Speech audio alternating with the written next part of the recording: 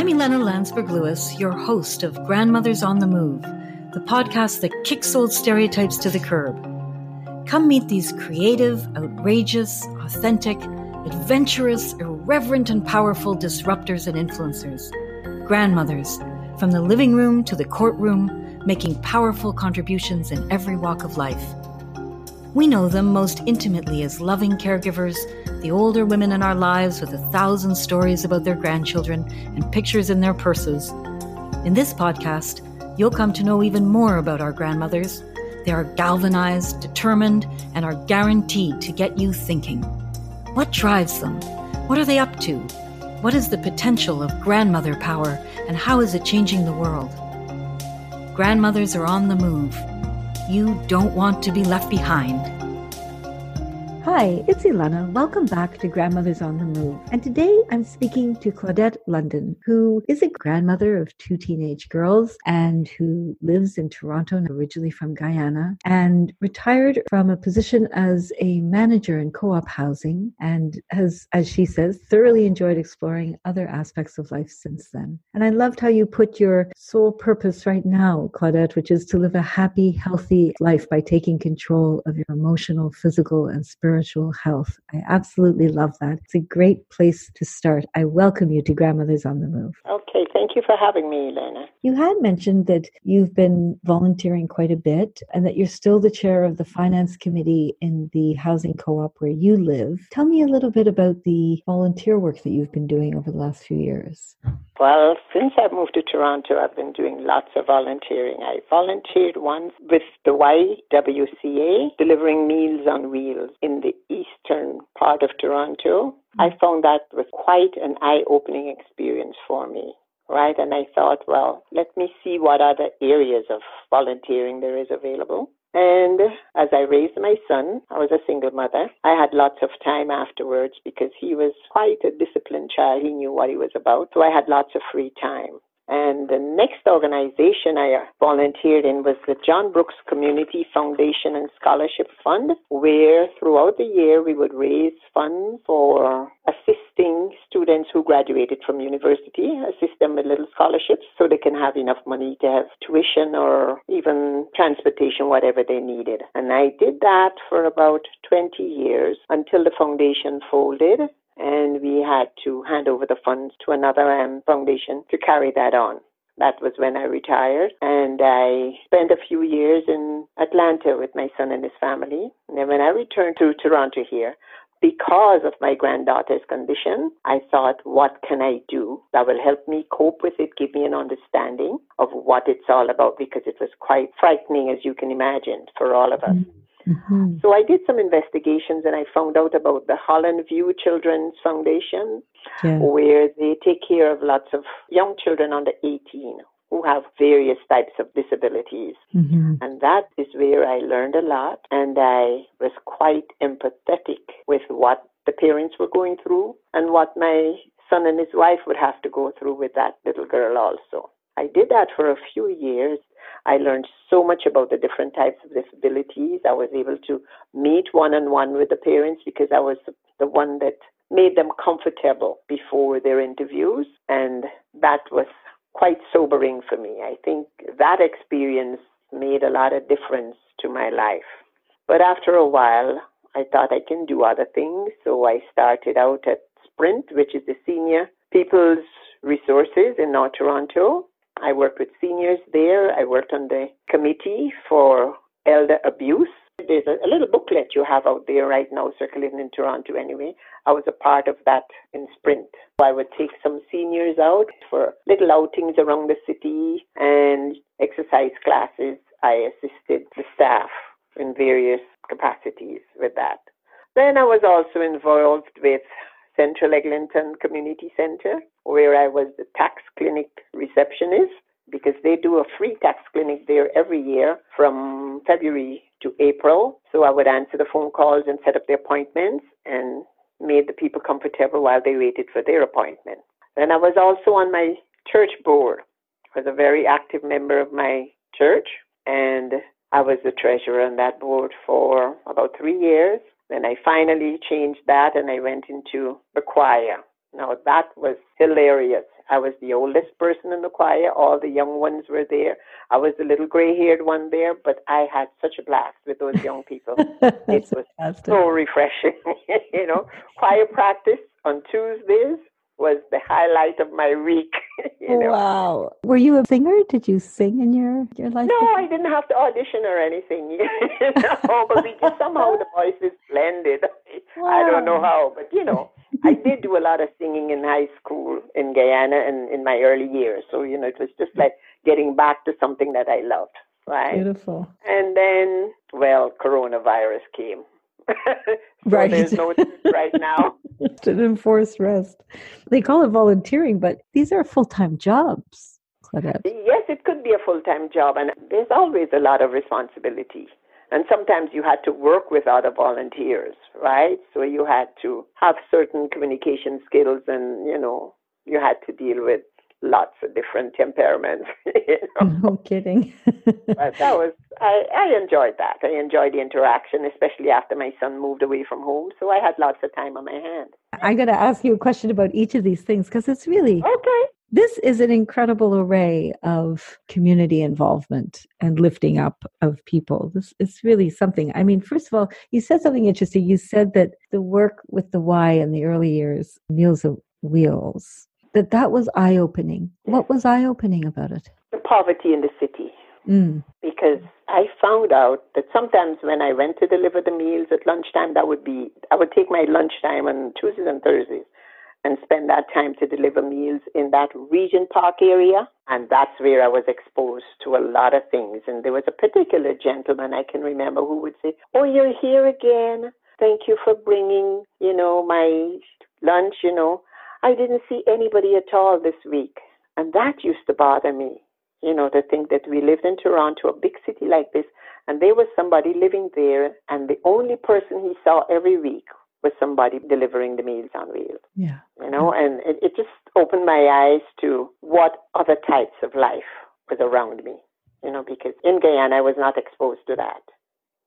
You really have sort of spanned the gamut of the human condition. And I guess now during the coronavirus, when there's been a shutdown and a lot of separation of people, I wonder if it's given you some time to reflect on. I'm thinking now how much of a hardship this coronavirus is for some people. Mm-hmm. Especially when it comes to seniors. They're already shut in. There are lots of seniors who can't go out. And then now they can't even have anybody come in. That's the hurtful part, I find. Right. I'm doing fairly well with it because I can still go out. I go out and I do my walks and everything. But I always think of the elderly people who cannot get out. Yeah, and I think there are a lot of people who have relied on the kind of support that you have devoted a lot of your life to providing through all of this work. And all of those people who have needed that support, they really are in a position now where they can't avail themselves of that support. Even though there's still lots of community support going on in all sorts of in good and powerful ways. It seems to me you're in a special position because you have pursued an understanding and empathy and a direct kind of engagement with all sorts of people who really do need special and thoughtful, meaningful support in our communities. And now you must carry some of them with you in some ways. Yes, I certainly do. Yeah. You were talking about the pamphlet that's circulating that you've been a part of with elder abuse. That's something that we don't talk about a lot. I wonder if you can tell me sort of what you've learned, what you know, what you think we should be thinking about and doing much more seriously. Well, there are lots of resources out there, but because it's such a technical subject, when you're involving people and their family members, it's difficult to do more than I think is being done. Quite a lot is being done because there are numbers they can call, and there's a lot of education also taking place out there because it's such a delicate matter. A lot of people do not access it, right? And if they're in a position where they're dependent on the children, they hesitate to reach out because perhaps from fear that, if the child finds out that, I've reported anything or I'm saying I'm uncomfortable, that will, they will become ostracized and they're afraid of going through that at the older age. I think perhaps sometimes the children themselves will need to be educated, because when it comes to a case of, let's say, the parent is suffering from the early signs of dementia, children have to be able, or whoever the caregiver is, needs to be able to realize this family member is not the same anymore. And whatever the behavior might be, it's not that they're willfully behaving that way, it's the disease that's causing them to behave like that. Because I can't blame the relatives sometimes, because they too have their own stressful lives to take care of. Right. And they don't have the patience to deal with a family member that needs their help. It's a very delicate position. When I look at all the different things that you've done, and I'm sure this isn't everything, I'm sure there are other things that you've been involved in, volunteer-wise and otherwise in your life, supporting people and being there for them. It seems to me that you did actually educate yourself. It's a really exceptional engagement with all ages, all kinds of different issues, different kinds of communities that you're coming in touch with, different contexts. Some's housing, some is around disability, some is around clinic or hospital environment. Why do you think that is, Claudette? I mean, not everyone does that. I think it came from my dad in Guyana. He was a community organizer, and I was involved with many things with him. I did lots of little things for him. I think he wanted to keep me busy, so I was always by his side, and I always knew what was going on in the community, and I guess it just carried forward. And as I said previously, when I was faced with my granddaughter's birth, that made quite a difference in my life, because we go about life every day, and everything is hunky-dory, until I was put in that position to have my grandchild and see other people dealing with children with the same types of disabilities and even different ones. Then you have to stop and, you change. Something about you will change. Your whole perspective on life will change. Yeah. That's what happened to me. That's all I can say. Yeah, no, it makes sense. I mean, I've spoken to a lot of grandmothers, and I'm always interested in what they have to teach us about and explain to us, because I'm not there yet. Because I see such a difference between the relationship that grandmothers have with their grandchildren and that we have with our children as mothers. Yes, it is different, because when you're a mother, you're upfront with the responsibilities, right? And so you're there, stressed out, trying to make sure you do the best for this child. Yeah. But when you get the grandchild, then you can relax. You can sit back and watch them develop from day to day, watch all the little tricks, and, you're able to enjoy grandchildren. Whilst with children, because of the responsibility and the stage of life that you're at that time, it doesn't turn out to be the same. The grandchildren are fun, because, you can always send them back to their parents. It's not True. your primary responsibility. So you get all the fun times with the grandkids while the parents are stressed out. Well, you've earned it. Yeah. I guess it's a really humbling and a sobering thing to think about when you do have a grandchild who has real challenges and deep challenges for your adult child. Yes. And it seems to me, when I look at the things that you've done, is it right to say that you've been able to put on the lens of what people are going through and be very empathetic and sympathetic, but also be helpful to them because you don't get pulled under by it? Is that right? Yeah, you're kind of right. Yes. No, you're right. I make myself available anytime my son would need me. They don't live here in Toronto. That's the other thing. They live in South Carolina. So for them to have a holiday, somebody has to be at home, right? And I would go and spend 2 or 3 weeks, take care of the one with the disabilities, because sometimes she can't travel with them. Or sometimes I just have to be there for both of them so that the parents can have a break, because, they have the day-to-day stress. Even though they have nurses coming in to take care of her during the day, they're alone with her at night. So for them to go away, somebody has to be there. And I would go and spend the time to do that. I've done that on a yearly basis, and I take that opportunity when they return. Then we have like a family vacation. Beautiful. Right?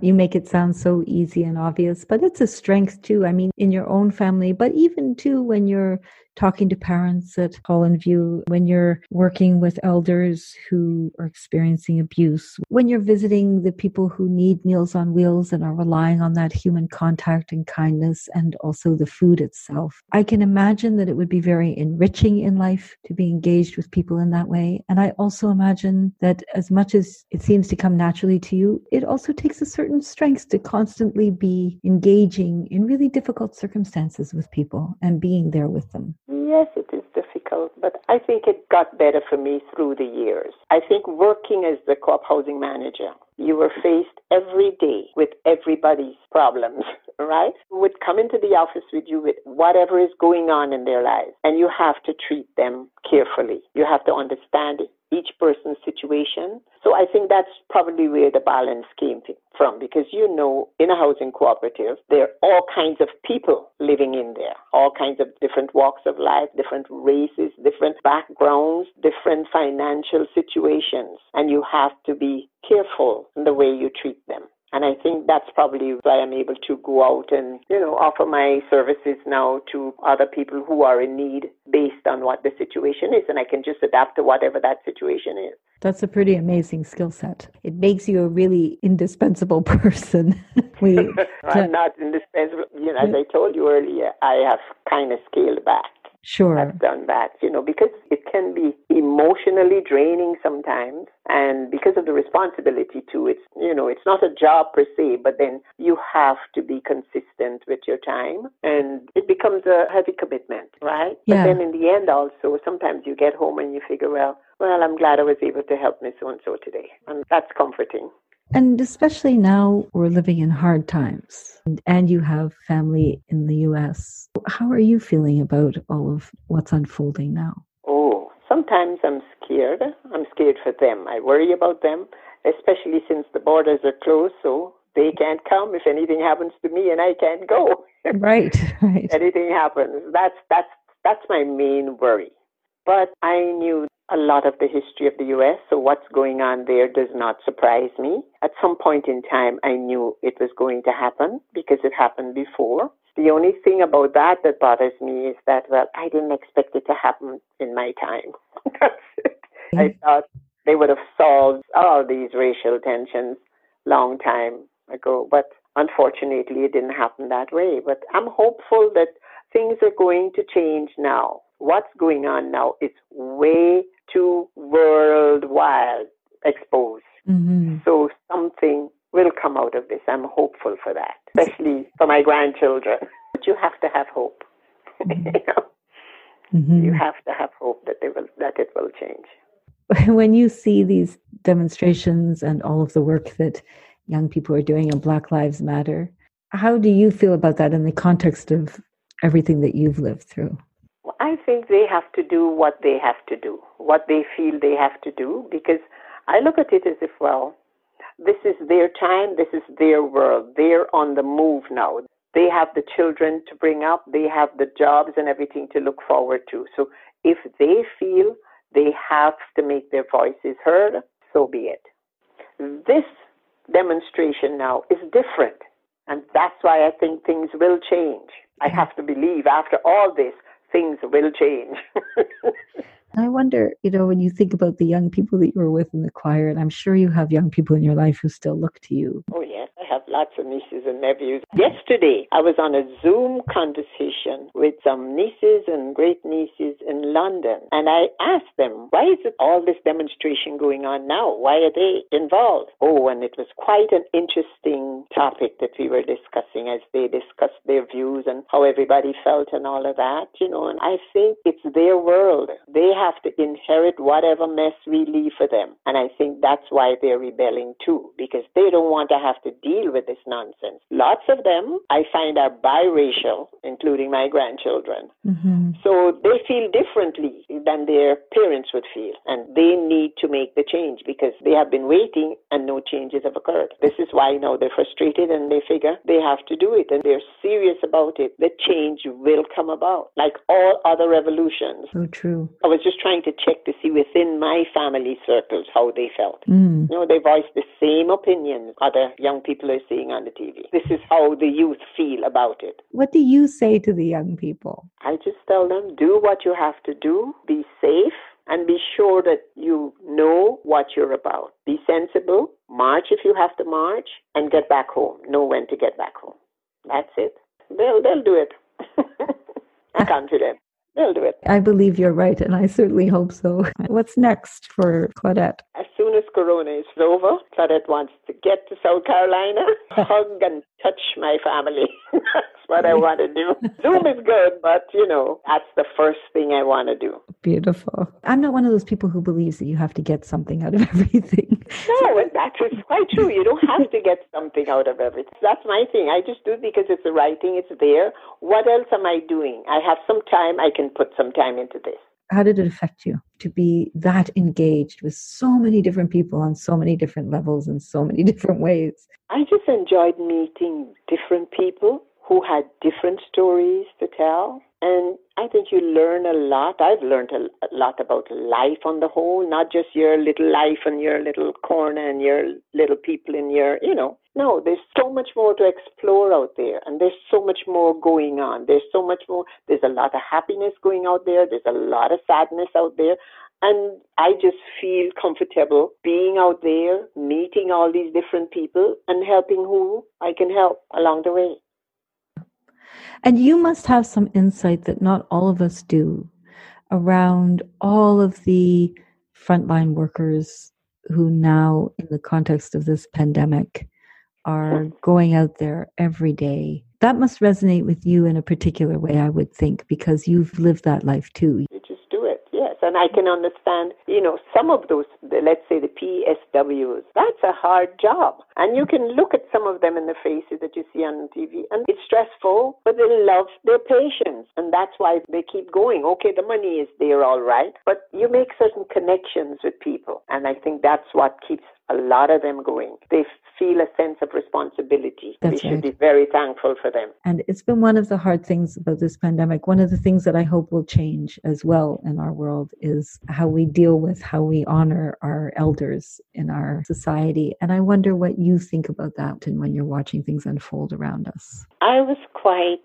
sad to hear what was going on in the nursing home. I thought, what a neglect of the people who have worked so hard. We've all benefited from their hard work, and yet at the time when they need help, they couldn't get it. I thought of the separation with relatives not being able to visit them in the nursing home, even those who were in hospitals. Oh, that bothered me quite a lot. Mm-hmm. And I don't know. I hope that kind of thing can change. I mean, it has opened all of our eyes, I think, to how we treat the elderly. And I think that too needs to change. Something has to be done. And we've lost a lot because even the young kids love to visit their grandparents, even if it's in a nursing home. So they too have lost.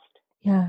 You never want the worst case scenario to bring about change, whether it's what's happening around police violence against Black people and long history of racism and abuse, or elder abuse, or the neglect of the elderly. You never wanted to come to that to bring about real lasting change. It always does. It's not until it gets that bad that lots of people realize how bad it is, and that brings about the change. It has to change. This has been too big. This has been worldwide, and both things are worldwide, the demonstrations and the pandemic. A perfect storm in the way of a harbinger of things to come. Yeah, be hopeful. Things will change. Okay, I'm going with your version, Claudette. Yes. Yeah, that's something that's harder to know when you're younger. That's true. You have to get a certain experience in life to understand all these things. Yeah. And that's why the grandparents are needed. They're not thinking. At 40, who thinks about spiritual life and whatnot? No, it's true. You're just too busy doing. Exactly. Busy raising the kids and trying to do the best job you can. Trying hard to be a good parent. Mm-hmm. And that's it. And it's not until all those responsibilities are gone that you can really sit back and look at other things in life. What else? What is life all about? Why are we here? What are we doing here? And as you think on those things, then you can sit back and get to the stage where it's okay, I've done my bit. I'll enjoy now. I love that. I hope that you have lots of time and lots of things to enjoy, Claudette. I look forward to it. You sure have done your bit and then some. Yes. I find my granddaughter I've heard this expression, the light of my life. Yes. I didn't understand what that meant. I'm talking about the older one now, straight A student. She'll be 16 in August. Wow. We talk about any and everything, and it's just a pleasure. That's so wonderful that she has that relationship with you too. That's going to do well by her too. I was quite concerned about her at the beginning of this whole pandemic thing because she had so many things. She had a rugby tournament to do. She had another leadership program to do at American University, and everything was canceled. And she called me, she says, "Oh, Grandma, my whole life is canceling before me." And I had to see the pandemic now through her eyes to see what she's going through, and what it means for the younger people. So I had to talk her through that, and I checked on her every couple of days, 2 or 3 times per week, because she was doing the e-learning and, help her through it. She's lucky to have you. It's a strange feeling. After I've spoken to her, I just feel, whoo, it's probably just a grandmotherly thing. Who knows? Yeah, but it's a powerful drug. Yes, it sure is. It has been good to speak to you, Claudette. Yes, thank you very much, Ilana. It was a pleasure speaking to you too, and speaking about, these things, the way I see life and that. It's good. Thank you for having me too. And continue with your good work. Thanks for listening. I'm Ilana Landsberg-Lewis, your host of Grandmothers on the Move. If you want to find out more about me or the podcast, go to grandmothersonthemove.com and come back next week for another episode.